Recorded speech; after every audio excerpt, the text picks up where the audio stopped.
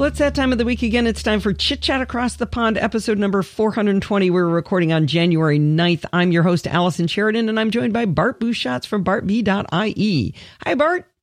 Hi, Allison. I finally got the whole introduction down. That's the first time I've done it right. I was going to say, at what point do you breathe? Yeah, I know. There's an awful lot in that first title. And now we can say this is Programming by Stealth, episode 6 of X.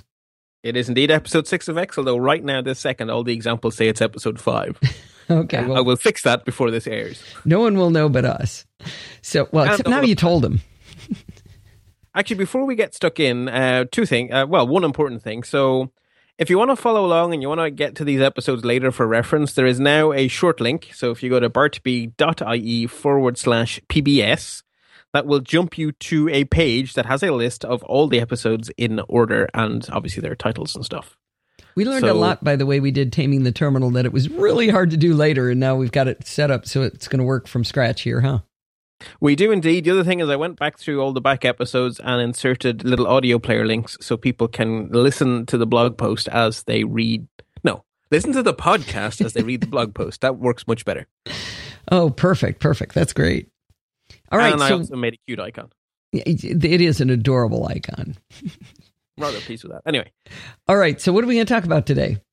Okay. So last time I finally finished teasing you, or rather last time we finally did enough HTML that I can start to teach you about CSS. Yay! So the concept again, so in the bad old days, the two concepts of what was on a page and how it looked were mushed together.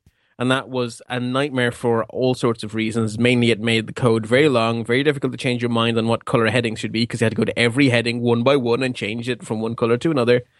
And it meant it was very hard to reuse your code. And it was generally just a terrible idea. And so the whole way through the series, I have been hammering home the point that HTML is for saying what is on a page. And we would later be getting to this magic thing called CSS or cascading style sheets, which is for saying how it should look. And so up until now, everything we have done has looked pretty darn ick because the default is a white background with black text in a silly serif font. Right. So today, finally, we have done enough HTML that we can move on and introduce CSS. Yay! Now, CSS is quite complicated, so we're going to lie by omission for this episode. Okay. So anyone listening who's a CSS expert is going to be saying, no, it's more complicated than that. I know it's more complicated than that, and we all will too in the future, but I don't want to make people confused. So we're going to start... what I love, by the way, is even though you said that, we're going to get those complaints. Probably, but at least I will have covered myself. Right. That's why we said oversimplified. Exactly. So this is oversimplified to get the core point across, and then we're going to incrementally add in complexity. And then hopefully you're going to get to a full understanding without your head exploding. That's the basic idea. Okay, so CSS is cascading style sheets. Some more housekeeping we should get in order. So in this series, we're doing HTML5, which is the 5th iteration of the HTML standard. Well, there are 3 iterations of the CSS standard, and the latest one is, unsurprisingly, CSS3. So what we're doing here is CSS3. Now, CSS3 contains everything that was in CSS2, and CSS2 contains everything that was in CSS1. So all the updates to CSS have been additive. Oh, that's good. So it's not different. It's just more. Different. Correct. So there are more ways of specifying what tag you want to affect, and more things you can do to every tag, but nothing that you used to be able to do has vanished, and nothing has spectacularly changed. So that's good. Okay. So it's just a superset. All right. So the fundamental idea is that when a browser renders an HTML tag, it has stored inside the browser's little brain a collection of style properties for that tag. So a H1 will have a whole bunch of style properties associated with. Then you make a paragraph that has style properties, and then you make a bold bit inside the paragraph. So that has its own properties. And the final output is the grand sum of all of the various properties that apply. Now, the reason it's called cascading is because if you have a strong tag inside a p tag, the strong tag inherits all of the properties of the p tag and its own properties. So styles cascade down into the document. Okay, so let me say that one more time. So you said the P tag. Wait. Yes.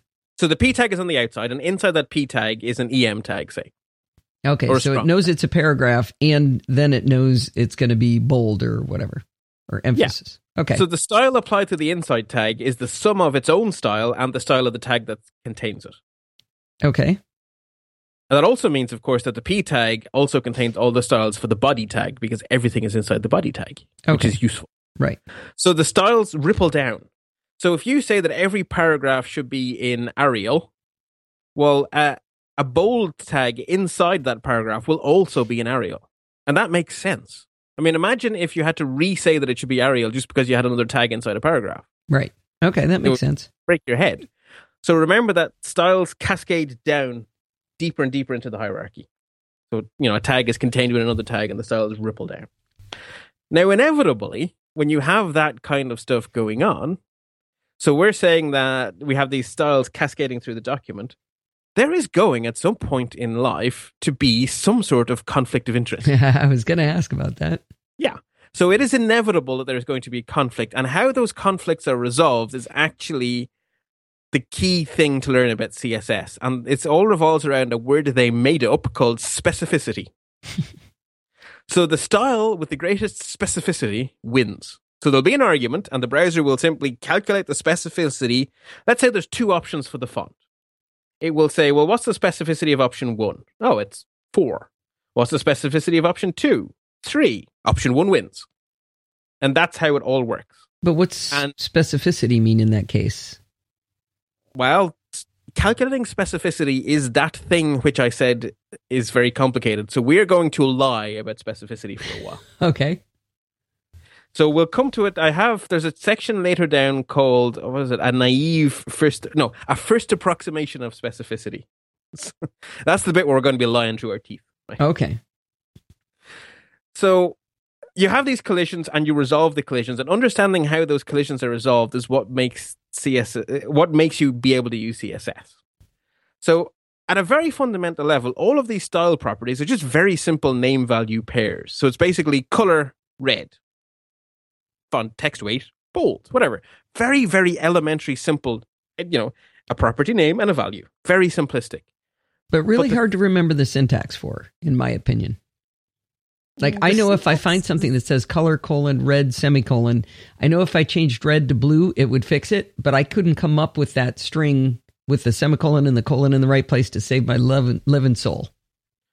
Okay, well, hopefully we'll get a little better at that by the time we're done here today, because the actual syntax is very simplistic. The only thing is you either need to remember, or more realistically, know how to go look up. Or understand. Or understand, yeah. All those I'm things. hoping understand gets me to remember. A lot of the time it will. The ones that make me cranky are the things that affect text. Some of them start with font and some of them start with text. So it's font-weight, bold, text-align, justify. I really wish they would pick one. Okay. Don't confuse us. No. Okay. So at the bottom, right, at the core is these simple properties.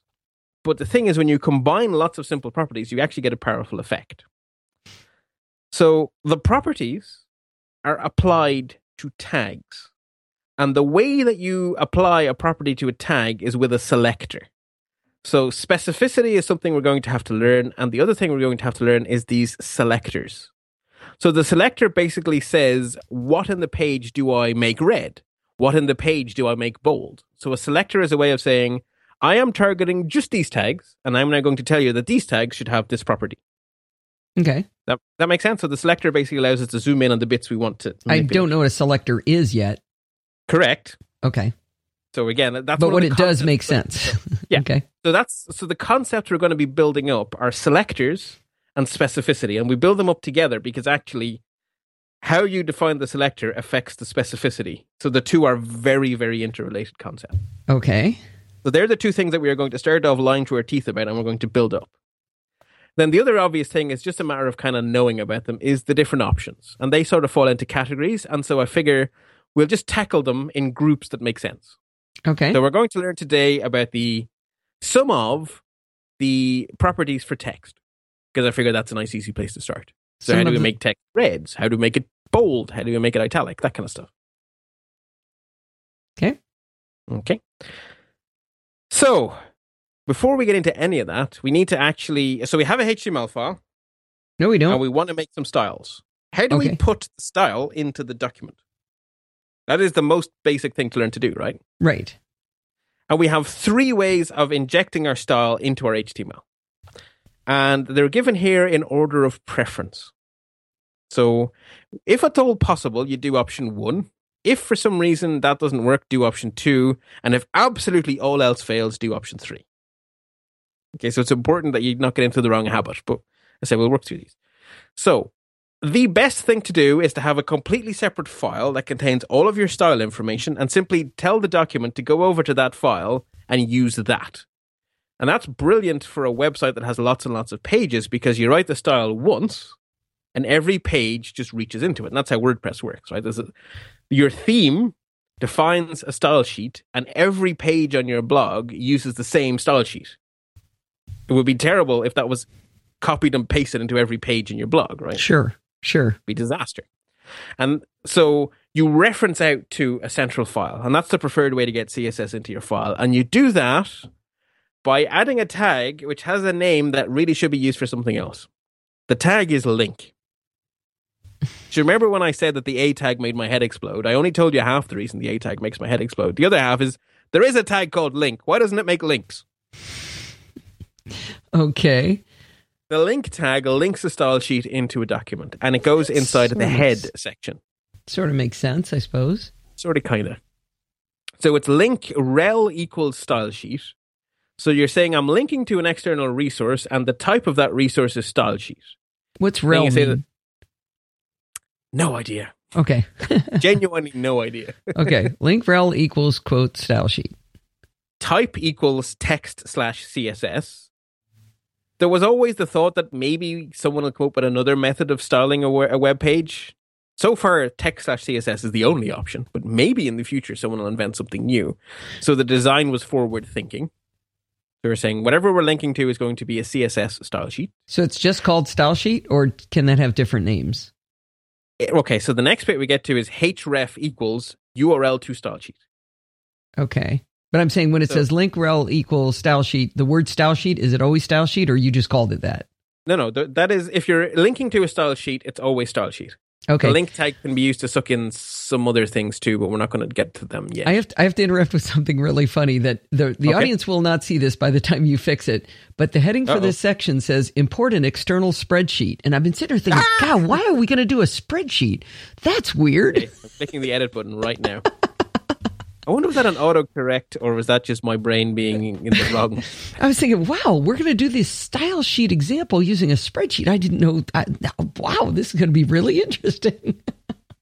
I've been reading that. Okay. I've been reading ahead and trying to figure out what on earth you were talking about. Okay, do a shift refresh. Sanity has restored to that. Okay, but that was funny. You got to admit. It was funny. Of all the people to tell that you were going to do a spreadsheet. Okay, Okay, so there we go. Now I'm following along better. link rel equals style sheet, type equals text/HTML, and then the important bit is href equals No, the text URL. / CSS. What did I say? HTML. Oh, well, that'd be very silly. Text/CSS, href equals the URL. Okay. And of course, like we learned about last time, that can be a relative URL, like with an image, or an absolute URL, a valid URL, be it relative or absolute. So this is how you're telling in the body of your web page, you're going to say, I want you to go look over at the URL at this style sheet. This is where I've defined the way I want things to look. Correct. So the way you can imagine it is that you take all of the style information in that file and you can imagine copying and pasting it over that line. Uh-huh. It's effectively what's happening. Sure, that So it makes gets sense. sucked into the header. The other way to do it is to define the style inside the header. And you do that with a style tag. So you say style, and then inside the style tag, all of your style information /style. Okay. So that means that you have defined it all in the header. There are 2 times that makes sense. One time is if your entire project consists of one file. Well, look, there's only one file. why waste your time reaching out to another file? Just shove it into the one file. Mm-hmm. Can make sense. Sometimes you might be using HTML as part of an app or something, and you just have an interface or something. It's one file, never going to be more than one file. Why would you waste your time creating an external style sheet? Just define that inside the style tab. The other time it makes sense is, imagine you have a page you have some sort of website or project of some sort that has like 100 pages, and all 100 of those pages have a whole bunch of their style in common. But just one page has a few extra rules that are needed, that are not needed anywhere else on the site. Do you make your one central style sheet bigger, or do you just put those one or two rules into an internal style sheet, as well as referencing the external one? So Does that make sense? Yeah, the example you show is with an image, and I can think of a specific case of this, of where once in a while I'll put in an image where I've had to shrink it down to make it look good on the website, but I want you to click it to see the full res image. So I'll put a blue border around it so I give you a visual indication to know that this is a link. I mean, they're often links anyway, but this one I'm saying, I really want you to click this. Well, I wouldn't want that in my style sheet. So I would put that right in here, right? No, you'll put that in option 3. I thought I understood. Now I don't know why you'd want it. Okay. Well, okay. Just a great example. Yeah, until we start doing it, maybe the answer is it's difficult to know. But basically, you can define styles in the head section. So you can either say inside the head have a link, or inside the head have the style itself. Okay. My general thing is, and that was your example of just a whole page that wants to be different, not just one image. A whole page, not one image in a page. A whole page that's just a unique standalone thing. Okay. If you find yourself copying and pasting definitions from one style tag in one page to another style tag in another page, you're doing it wrong. Okay. Then you really should have an external style sheet if you're copying and pasting. Does that make sense? Yeah.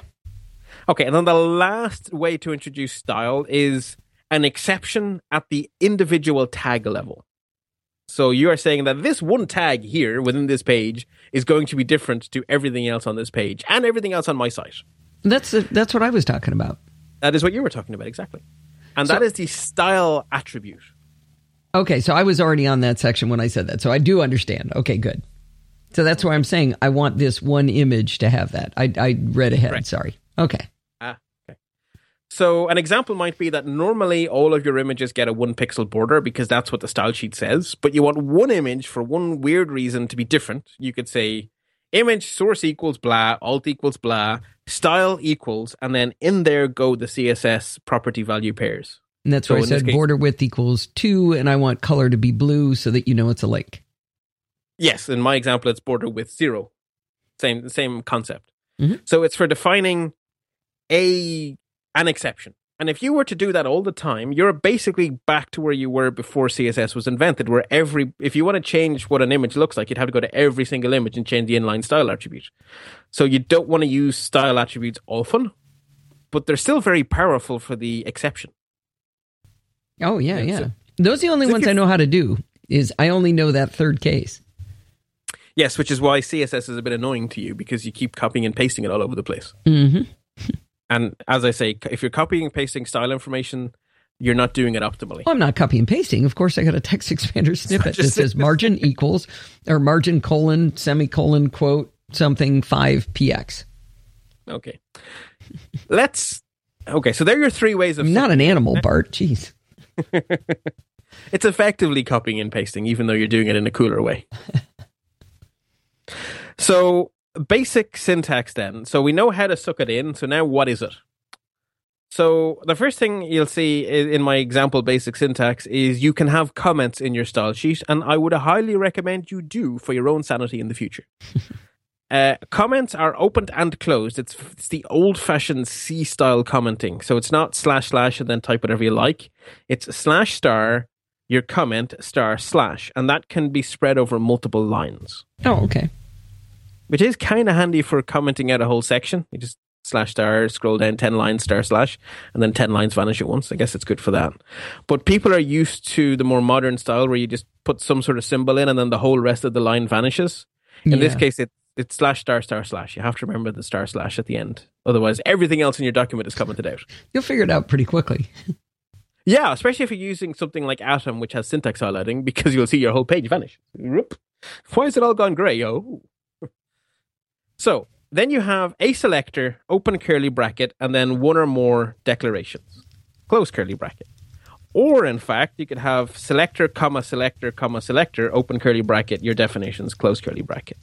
So basically you're saying, what do I apply? So what goes outside the curly bracket is what should I apply this to? And between the curly brackets is what you're applying. Okay. Again, we're going to get to real examples.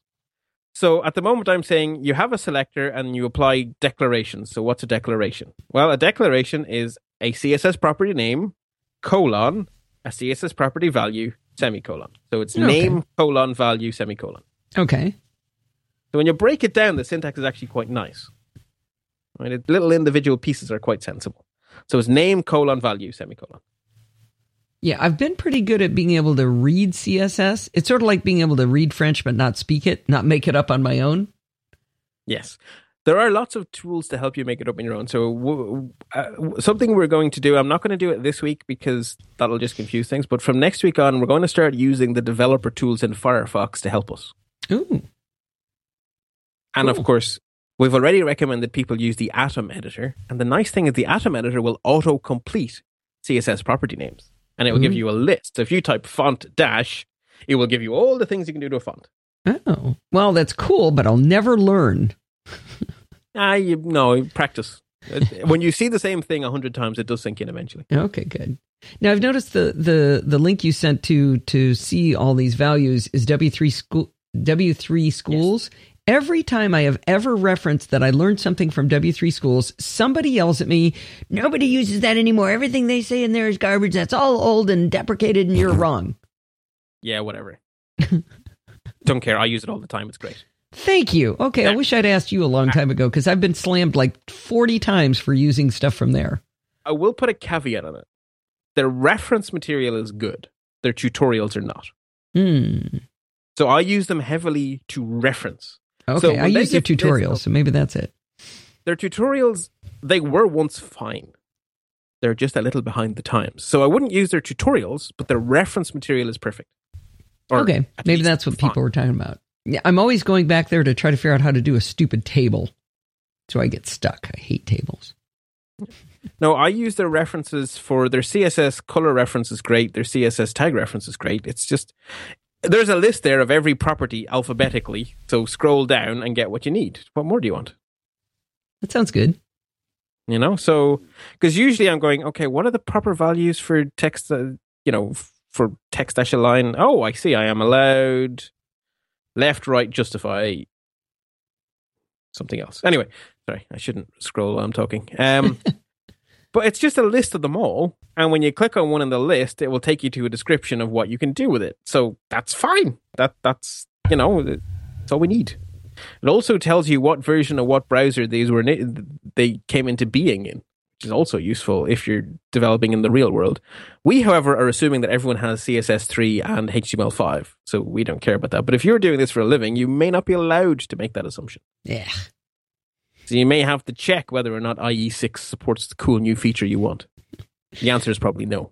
Whatever it is. Yeah, I don't think they have blue yet in that. Probably not. So the link to W3 Schools is an important one, and I keep it bookmarked. But don't look at it as a tutorial. It is a list. It is a reference to look at. So what we're going to do is in this series, we're going to visit lots of common groups of CSS properties and talk about them. And then you can double check what they mean over at the reference at W3 Schools. Because, no one learns things by rote. That's just a waste of time. All you need to know is how to look them up. Right. So you understand how the grammar works, but not necessarily every vocabulary word?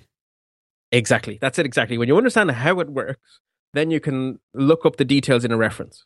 Because filling your brain with how it works is valuable. Filling your brain with a bunch of meaningless, just plain data is a waste of time. Right.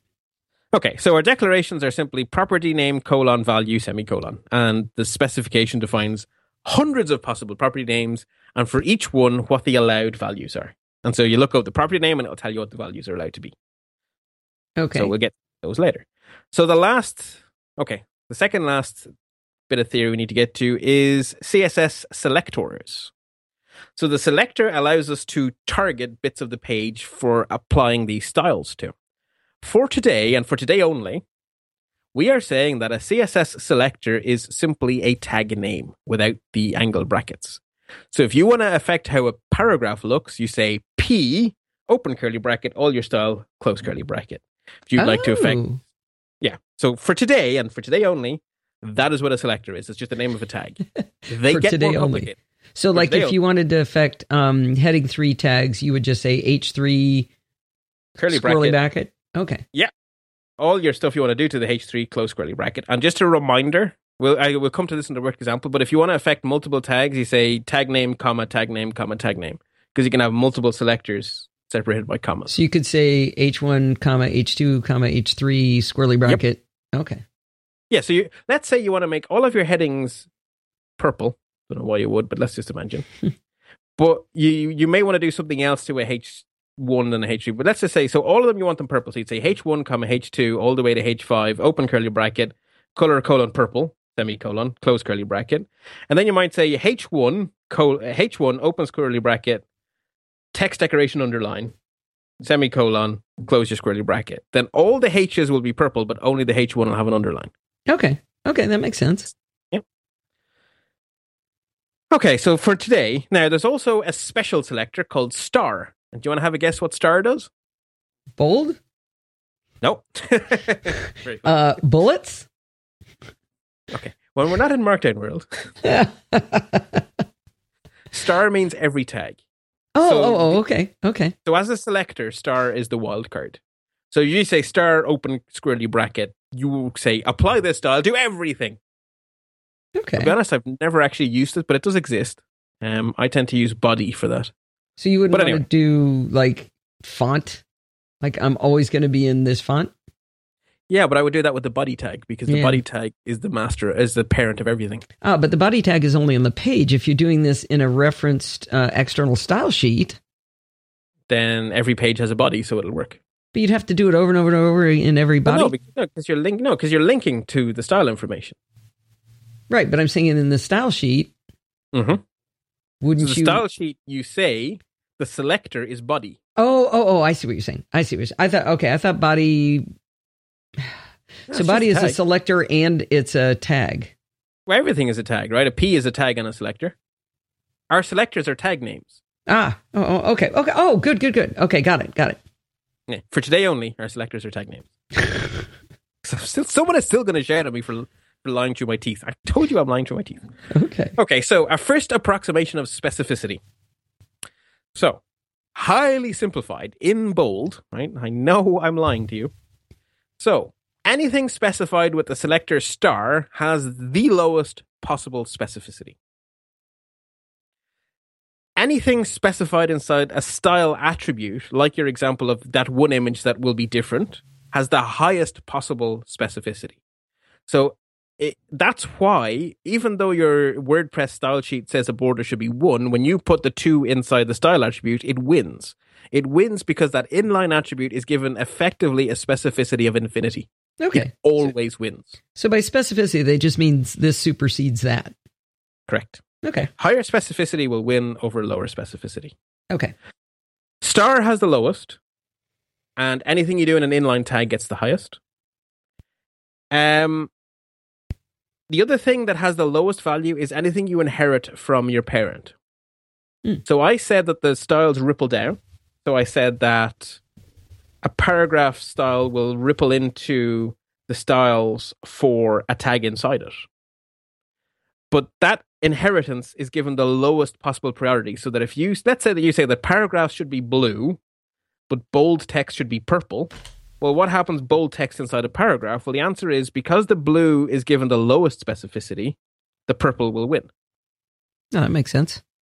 Yeah. So stuff you inherit is the lowest possible specificity. It has a specificity of 0. Got it. Finally, if two things work out as having the same specificity, whichever one came later in the page wins.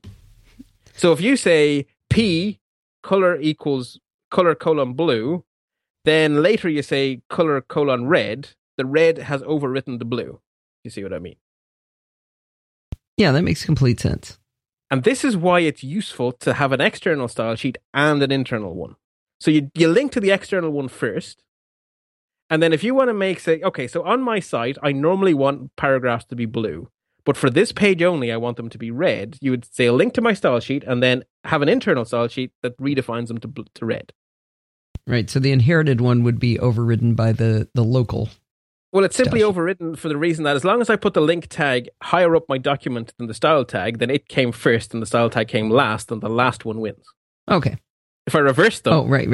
the other one would win, but that'd be weird. Having remote styles more important than local ones. So don't do that. Always have your link to the external one, and then underneath it, do your local stuff. And then the local stuff will always win. And this is extra useful, right? Because in the web these days, a lot of people don't start from scratch. You start with some sort of toolkit that someone else has spent ages writing. So a really common one is something called Bootstrap. And Bootstrap comes with like loads of CSS. So you would link to Bootstrap and then underneath it make any changes. Because maybe you disagree with the Bootstrap developer about two things. Well, take all of their code and then just disagree with them below them. Right? Right. So that's why we have this concept of internal, external. So that's why it matters how these things get resolved. So before I confuse you any further, let us actually get practical. Let us look at how we format text with CSS. Okay? Please. So the first thing we're going to look at is how we say what color text should be. So the CSS style property for color is color, spelled the American way. As God intended. I think you said it in Hebrew. No idea what it is in Hebrew. Let's try to offend everybody while we're at it. Yes. So color, colon, and then a value. Okay. What possible values are there for color? Well, there are actually, CSS is generous in the many different ways it allows you to specify color. So the first way is it allows you to specify a color by name. And you have all the obvious ones like red, green, blue, yellow, purple, black, white. They're all there. But there's actually a list and another link out to W3 Schools because the list of named colors is long and contains weird stuff like cornflower blue and dark olive green. But the nice thing on the W3 Schools is it has it's like a little color picker in a paint shop, right? It just lists all the colors and you scroll down till you find the one you like and then you read and you say that it's Rebecca Purple. Okay? Okay. Rebecca Purple or Rosy Brown or Royal Blue. Right? So you just pick what you want. It's a bit like Pantone or whatever, right? They're just names to represent colors. Right. And they're useful a lot of the time, especially for simple stuff like red, green, blue, and basic stuff. Yeah, that's actually useful because, I mean, when you want the blue that means it's a link, it's just called blue. You don't need to know the hex code to do that. Exactly. Now, you mentioned hex codes. So HTML in the bad old days did everything with hex codes. And because a lot of web developers think that way by years of training, you can also use the hex codes in CSS. And to use a hex code, you prefix it with the pound sign, as you call it, or the hash symbol, as we call it. Mm-hmm. And that gives you stuff. So it's RGB. So it's the first two characters represent red, the second two green, the second two blue, and they're hexadecimal values between 0 and 255, which actually works out as 00 to FF. So red is hash FF0000. I never knew that was red, green, blue. It's RGB. Yeah, it's simple RGB, but represented in hex because that's so natural to us humans. It's a certain number of bits anyway, represented in hex. Each hex is 2. So but I didn't know the pairs. At least it helps it be a little bit more understandable to know their pairs. It does actually, because the simple color. So if you want a slightly darker red, you would lower the number. So you'd have, say, CC0000 would be red, but closer to black. So dark red. Mm. And all zeros is black and all Fs is white. It also tells me that FF and all zeros is red. 2 zeros, FF would be green. Correct. 4 zeros and FF must be blue. Correct. Yeah. So it does help make them slightly less weird, but they're still weird. Because yellow and stuff becomes a horrible mixture of the different channels. You can also specify the RGBs in, actual decimal numbers from 0 to 255. And you do that by saying RGB, open bracket, the red value, comma, the green value, comma, the blue value, close bracket. Not all that much more useful than the hex codes, to be honest, but a lot of people who are used to Photoshop will probably be used to getting RGBs as numeric values. Yeah, I was going to say, there's been times where I'm going like, okay, I just want blue, and I drag my cursor on this two-dimensional matrix, and I go over, and all of a sudden it'll say 255, or it'll say 00255. Yeah, exactly. Now, there's also something called RGB with alpha, or RGB with opacity, or RGBA, and this is exactly like an RGB color, but the last value determines how transparent it is. Oh, whereas geez. 0 means completely transparent, and 1 means not at all transparent. So so you say RGBA, open bracket, 255, 00, 1, or whatever, to get proper red. Or a semi-transparent red would be 255, 00, 0.5. Again, you can do it if you want to. Okay. Then for people who absolutely adore Photoshop, there's HSL, which is hue, saturation, and lightness. Oh, jeez. And a HSL value uses the color wheel. So you say HSL, open bracket, and then you give the number of degrees around the color wheel as the first value. So a value between 0 and 360. Just stop. And then you give a saturation percentage and then a lightness percentage. I'm just going to write blue. Yes, I know, I do the same. And then there's also a HSLA for if you want to have a semi-transparent HSL color. So anyway, the bottom line is, if you scroll down, the following three are all the same. Color :crimson, color hash DC143C semicolon, or color RGB 220, 20, 60. Okay. They're all crimson. I always like to learn multiple ways to do the same thing. But if you're looking at someone else's, that's true. No. That's true. Also, if you're working in Photoshop and you have a color you really like, Photoshop will tell you in one of those three formats. It will tell you the RGB, the hex code, or the HSL. So whatever it tells you, you can shove it into CSS, and that's good. So that's color. I'm going to go with color crimson. The next one is fonts. And fonts in CSS are not as simple as you might hope, for the very simple reason that when a font is referenced in a web page, your local computer's fonts are what's used. And so instead of referencing a single font, you reference a list of preferences. And ideally speaking, you reference the preferences from a specific exact font to a font family to a generic type of font. Okay. So a classic example would be that you say Times New Roman, Times, Serif. So I really like Times New Roman. If you don't have Times New Roman, give me any Times font at all. And if you don't have a Times font, give me anything with serifs. By the way, not everybody might know what serif means. Good. I was getting to that. Yeah. So for those of you not familiar with typographic terminology, so if you see an uppercase letter T is the perfect place to see or not see a serif. So an uppercase letter T is just a line and another line. But a lot of times that's not what they look like on a page, right? If you see a printed book, the T will usually have a little squiggly bit on each end of the horizontal bar and maybe some sort of fat base on the bottom of the vertical bar. Right. And those twiddly bits on the end, as I call them, they are known properly as serifs. Now, I like that they use the French to explain when there isn't one. They do. So a font that doesn't have the twiddly bits is called sans serif. Which means without. Without twiddly bits. And then the last kind of terminology you might want to know is monospace. So most fonts, like an I is narrower than an O.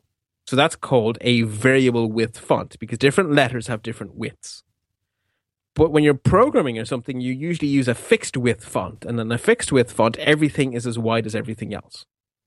And that's known as monospace. So in browser land, a serif font is any non-fixed width font with twiddly bits.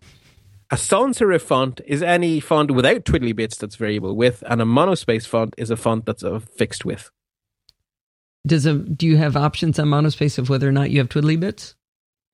Some monospace fonts do, some monospace fonts don't. But in terms of the sort of the top level, the catch-all to stick at the end of your font definition is just monospace. And what you're basically saying is I don't really care about...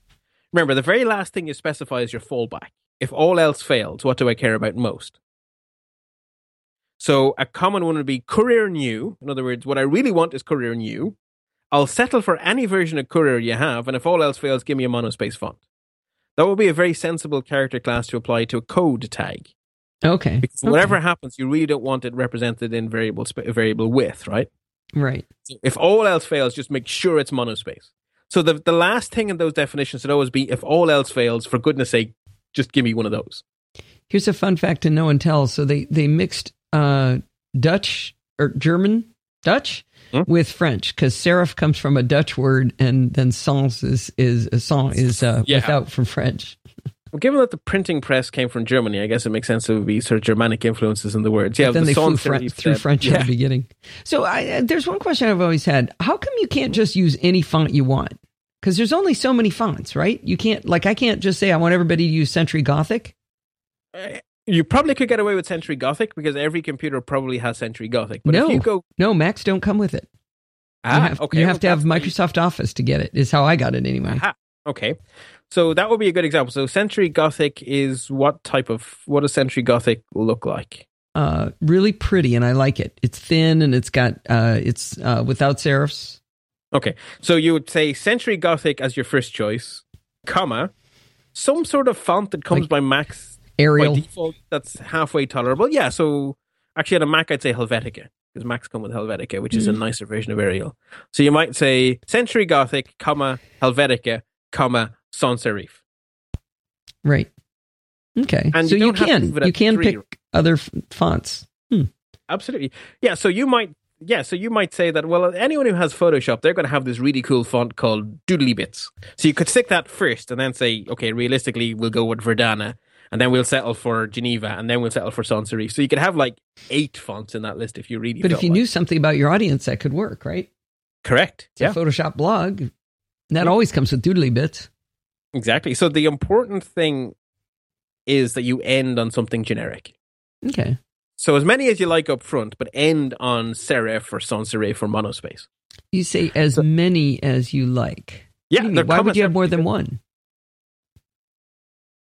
Well, Times New Roman times serif is 3. Oh, okay. In your example, you've got 4. You've got 4 font family declarations. Sorry, they're just so each one is a different declaration. So you wouldn't apply them all to a paragraph because the last one would win, right? Got you.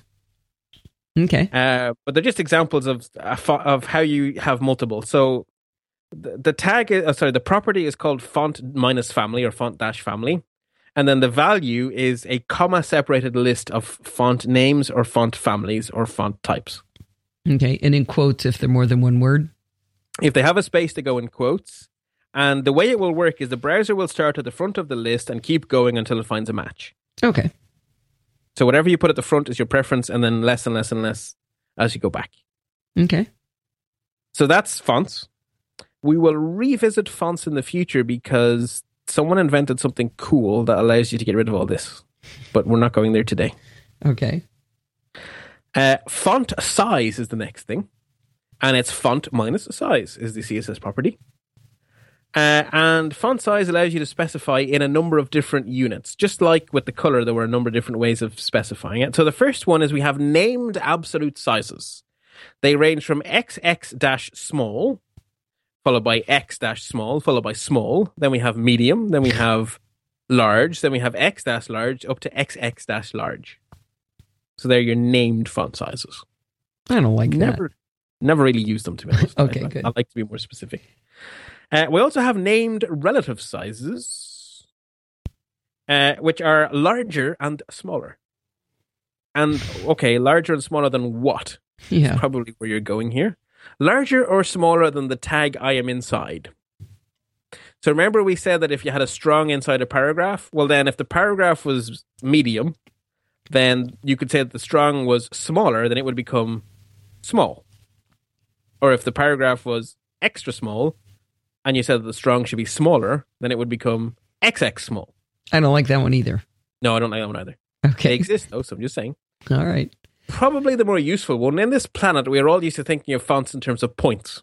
Mm-hmm. So if you would like to specify a font at a point, you say the number followed by the letters PT.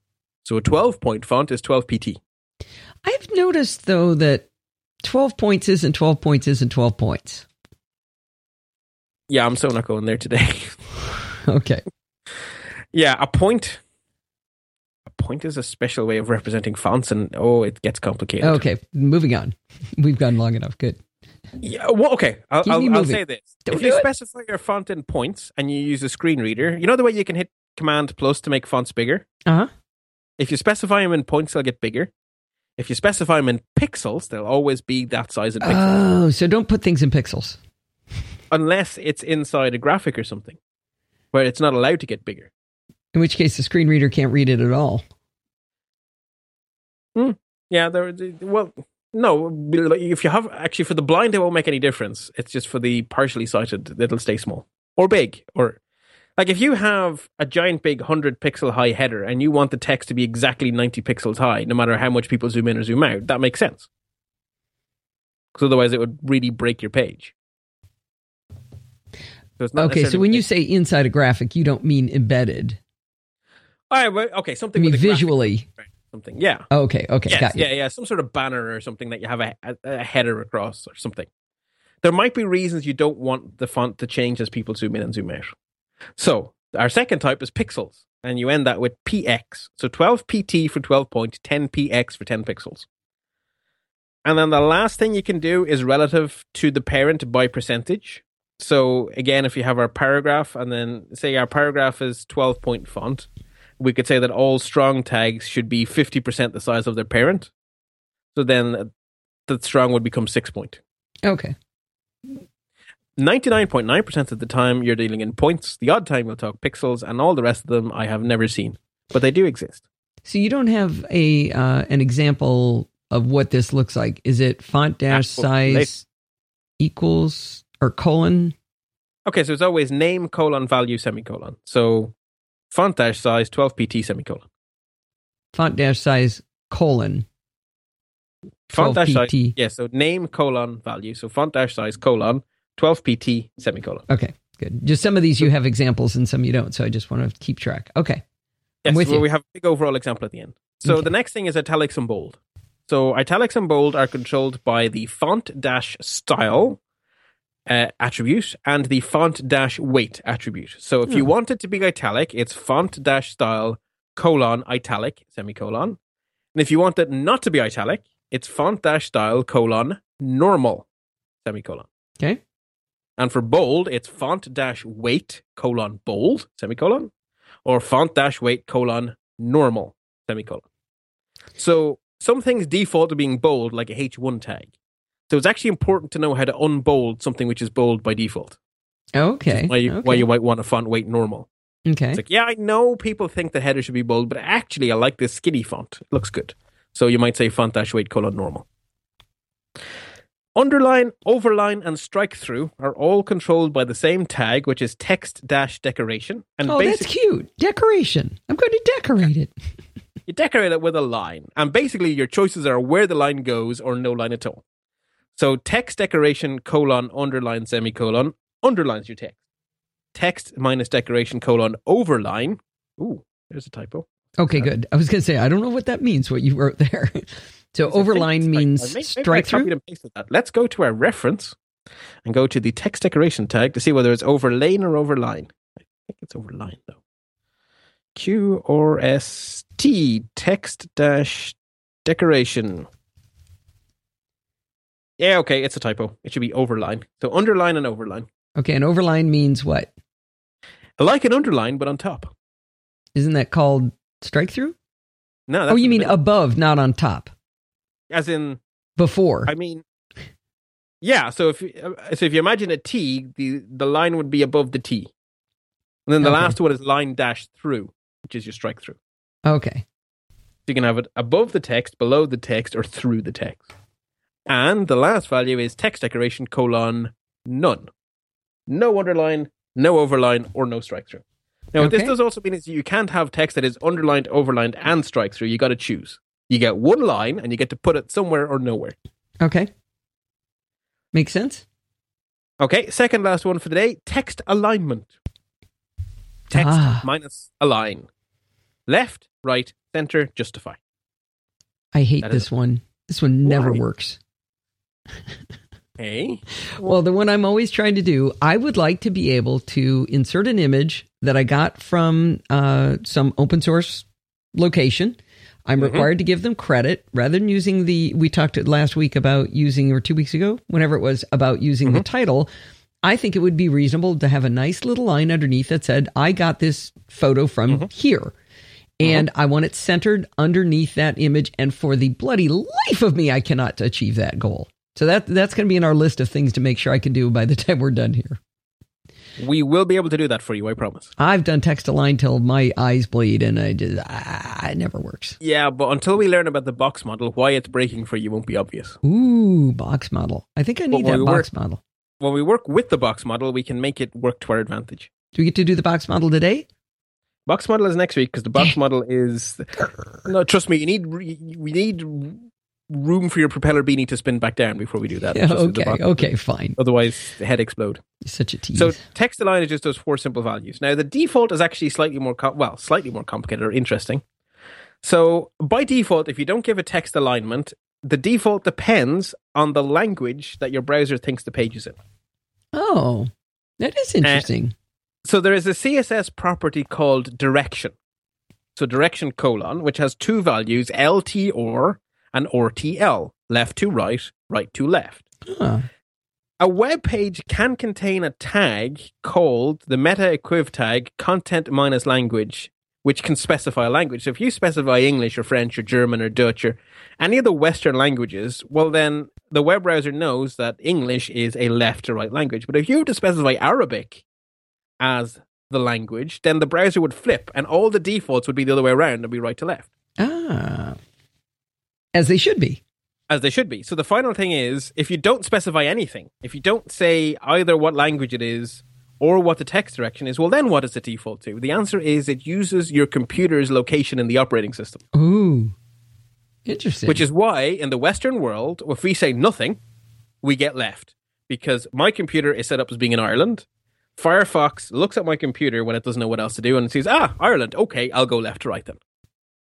Just the Western world. But if you're in Japan, It's going to go right to left? If you have your computer set up to be in the Japanese locale, if no one gives any sort of indication what the browser should do, the browser will default the other way. But Japanese isn't right to left, is it? I don't know. I sort of assumed it was because you said so. No, I picked it because I thought it was left to right. Well, then it would do the same too, right? Wherever it should be, it is. Okay, got you. Okay, so if you need it to be right to left, but you're in a physical location that's left to right, it'll flip it backwards for you. Yeah. Now, the thing is, the chances are if you go to podfeed.com and look at the headers, WordPress will have stuck in a language for you, probably EN-US. Oh, okay. And so WordPress is probably being specific. Okay. But if it isn't, Firefox or Safari or Chrome. Oh, yeah, because you don't want to be in a country where it reads right to left and get English right to left. Exactly. Okay, cool. I got it. So it's slightly more complicated than you think, but it does all make sense when you think about it. Yeah. Okay. So the last thing I want to teach you about today, before we move on to an example to hopefully tie it all together and make some light bulbs go off, is a property I find very fun called case transform. Text transform? Oh. Yeah, sorry. It does case transformation, but it's called text transform. Of course it is. I need to fix the show notes there. So text-transform can have a couple of options. You have capitalize, makes the first letter of every word uppercase. Lowercase makes everything lowercase. Uppercase makes everything uppercase. And none leaves everything alone. So what would be an example of why you'd want to do that? Headings. Having a heading be in all caps without you having to type it in all caps. Oh, okay. And being able to change your mind about that. Yeah, interesting. Okay. In fact, if you scroll up to the top of the page, you will see that that's exactly what happens to my subheadings. It says about Bart, blog, photography, and publications, all in all caps. They're not in all caps. It's just that the CSS is doing that. Oh. And if I were to change my theme, they would go back to, they could be something else. So it allows the theme to control the capitalization. I find that kind of dangerous when you do that, though, because then you get lazy and you don't bother doing leading caps. But I guess with this, you can do... Well, no, but you would do leading caps, right? So you would write the way you should write, and if your theme wants to do something different, it can. So basically, how you write it doesn't affect how it'll look. So write it correct, grammatically correct, and if you want to present it differently, you can. Right. Okay. So we have a worked example, which at the moment in the show notes is called PBS 5. By the time people read this, will be called PBS 6. Uh-huh. It's a zip file that contains 2 files. one called index.html, which contains our HTML, and one called style.css because I just couldn't be bothered being creative. And what you will notice, so our HTML document contains a random smattering of the tags we've learned about. So the first thing to note is that inside the header section, we say link rel equals style sheet, type equals text / CSS, href equals style.css, a relative link to the style sheet, which is sitting right next to us in the same folder. So we are sucking in style.css with that line. Okay. The rest of it then is kind of what we expect. There's a H1 tag that says PBS5, which will say PBS6 in a minute. CSS demo. Then we have a paragraph. This is our first styled web page. It contains some examples, blah, blah, blah. Then we have a H2, some styled paragraphs. Then we have a paragraph that says, this is a pointless sentence that contains some strong and emphasized text, appropriately marked up with strong and EM tags. Then we have a lorem ipsum paragraph, because why not? H2, some fun quotations. Then we have some block quote tags. And then we end the document. So we have some headers, some paragraphs, some block quotes, a bit of strong and a bit of emphasized. Just a smattering of the tags we've learned about. Okay. And then we have the styles we would like to apply. So the very first thing on my style sheet is a comment saying what it is. And again, notice that's a multi-line comment because the way /*/ works. You are going really fast all of a sudden where I'm trying to keep up because I haven't even got the style sheet open. It should be, if you scroll down, okay. It should be right below you. Okay. Both. Yeah, I thought I was supposed to be downloading it and looking at them at Atom. Sure, so I've been... You look at them, Atom, if you like, absolutely. Yeah. Okay, now I'm caught up. I got the style sheet open. Everybody else hit the pause button while you go get that. Okay. So we have our multi-line header at the top just to show you how that works. Then we're going to set the default style for the whole page. So we say, as a selector, body, open curly bracket. And then we have two style definitions for the body. So we say font minus family, : Verdana, Geneva, sans serif.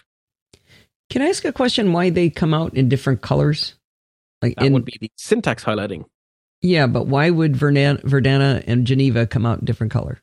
They don't. I'm looking right at it in Atom, and they are. Verdana is orange and Geneva's grayish blue. Okay, that's in Atom. Perhaps because one of them is installed and one of them isn't installed. No, that'd be interesting, wouldn't it? Possibly. I don't know how Atom does its styling. That's certainly a potential reason. Okay. Text align justify, because that seems like decent default. Oh, semicolon missing, bold part. The final semicolon is technically optional, but I still always put it in because the reason I do is... Don't be telling me anything's optional, Bart. I don't want to know. But the reason you shouldn't, I'm going to tell you why you shouldn't, is because if you then come along a year later and add another line, will you remember to go back to the previous line and put in the trailing semicolon? Nope. I won't, exactly. So I'll fix that in the show notes too. Okay, then we want to style our headings. We say H1, H2. So I want to apply these rules to both H1s and H2s. What would I like to do? Text minus transform : uppercase, semicolon, color : #000099. I love that color. I've loved it since the 1990s. Therefore, I know it as its hash code. And then we say H2. So we're only affecting H2s now. Uh-huh. And we say font minus weight : normal. So even though a heading is normally bold, ignore that. We are forcing it to be not bold. Mm-hmm. Text minus decoration : overline. Ah. I figured we may as well show people what that looks like. Even though there's probably not too much use for that, but still interesting. Can be nice. Make strong text dark blue. So strong, open curly bracket, color : and my favorite shade of blue again. Make emphasized text gray. EM, open curly bracket, color : dark gray. And then the last one, let's style our quotations. So block quote, open curly bracket, font minus style : italic, semicolon, and then an RGB color just because I could. So, not very complicated styles there. We're just basically specifying how we'd like the different tags to look. And so, when you save your page and open it, what you see for the first time in this entire series is a web page that doesn't look entirely crap. It took me a minute to catch. So this is kind of cool. You have EM color : dark gray, and then later on in block quote you say font style is italic. That just said that's going to be dark gray Because italic is the font style, but EM is the tag that makes that Okay, so use to EMs say. are italic by default, so we don't have to make an EM italic. I know, but if you hadn't said EM colored dark gray, then when you said font style equals of italic inside the block quote, it would not have been dark gray. Or did you? Or no, you go back and define it again. No, okay, so there is no EM tag present inside that block quote, so the EM selector is not in action. Right? The selector. So you've got font style, italic, and EM. Why do we have to have both? Wait, okay. So the block quote is applying styles only to the block quote tag. Right? By default, a block quote is not italic. If you look at the HTML code, there is no EM tag present in those block quotes. Okay, so block quote and EM are both tags. Yeah. Inside selectors. Both of them, you have said, okay, you've said they just happen. You just happen to have chosen italic inside a block quote, but it could have been bold. It could have been any font style, almost anything else. Okay. Okay, because I want quotations to be in italics. Right. I'm not emphasizing them, so they're not inside an EM tag, but I want them rendered as italic. You know, I really want to go mess around with my CSS file on podfeet.com now, don't you? Yes, I do. I would ask you to please wait another week until you know about the box model. Oh, come on. Because otherwise your sidebars are going to explode. Okay, fine. The box model is what makes it possible to have sidebars and headers and all those kind of things. Okay. So until we know how the box model works, you're kind of playing with dynamite. After you know about the box model, have at it. Okay. But without knowing about the box model, you are in danger of causing problems. Which is why you'll notice this example is a very, very, very simple page. It just has, a heading, a paragraph, and some stuff. There's no sidebars. There's nothing like that going on. Because we haven't learned about those yet. Okay, fine. I'll be good. Now, we keep saying one more week, but we really mean next time, right?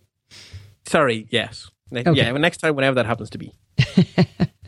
Well, this was oddly really interesting. At first I thought it was going to feel like my example of posting on the horse and not getting to actually run around, but we got to run around a little bit at the end.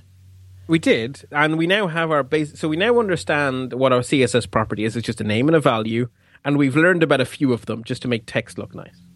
So there are lots more.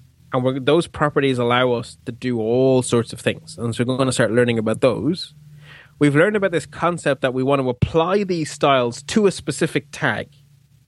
And we get to be way more specific. So right now we can just say that every paragraph looks like this and every header looks like this. But you're not going to want to say every header. You're going to want to start differentiating between different types of headers. So the selector is going to become more powerful. We're going to learn how to be really sort of like a scalpel into our page and affect just that paragraph over there rather than every single paragraph ever. Cool. That's where the selectors come in. And then we got to learn about the box model so that we can start picking up chunks of text and putting them next to each other and that kind of thing. Yeah. I want to do that. Yes. So that is where we are going. But as I say, we're building it up slowly. All right. I'm looking forward to it, Bart. This is fun. We're getting there. Excellent. Okay. Well, until next time, happy computing. I hope you've enjoyed this episode of Chit Chat Across the Pond. This is an unsponsored show, so if you like what you hear, you can help support the show by using the Amazon affiliate link over on podfeet.com. Heck, put a review up on iTunes and tell your friends about the podcast too. I love feedback, so please do write to me at allison@podfeet.com and join in the conversation with other listeners in our Google Plus community at podfeet.com/Google Plus. Thanks for listening and stay subscribed.